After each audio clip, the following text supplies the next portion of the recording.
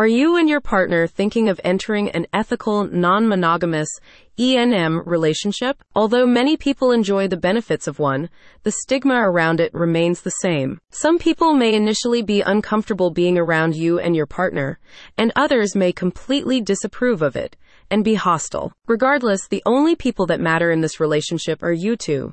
You know what you want and what is okay with your partner.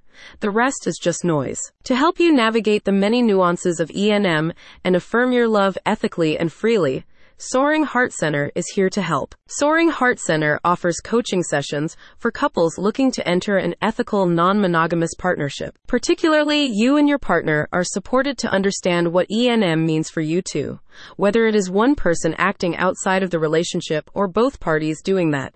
Similarly, ENM may involve only sexual connections with others, having a romantic bond, or both. The sexuality and relationship coaching sessions seek to remove the stigma from non-traditional partnerships.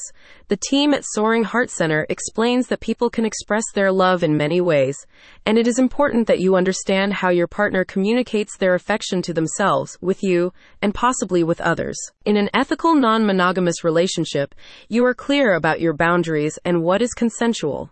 A common misconception about ENM is that it is synonymous with cheating. However, the team at Sacred Heart Center says that regardless of the type of ethical non-monogamy being practiced, you and your partner consent to it. That is the difference, and an incredibly important one. During the coaching sessions, you will explore your sexuality, learn more about sex positivity, and create healthy ways to communicate your needs with your partner.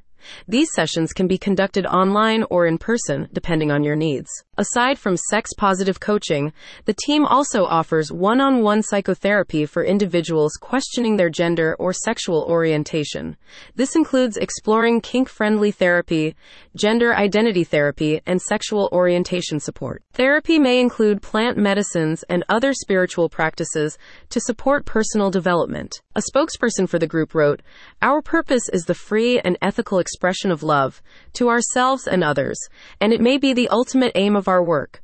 We affirm love includes being present, vulnerable, and expressing care to those around us in multitudes of valid and affirming experiences." Go to the link in the description so you can learn more.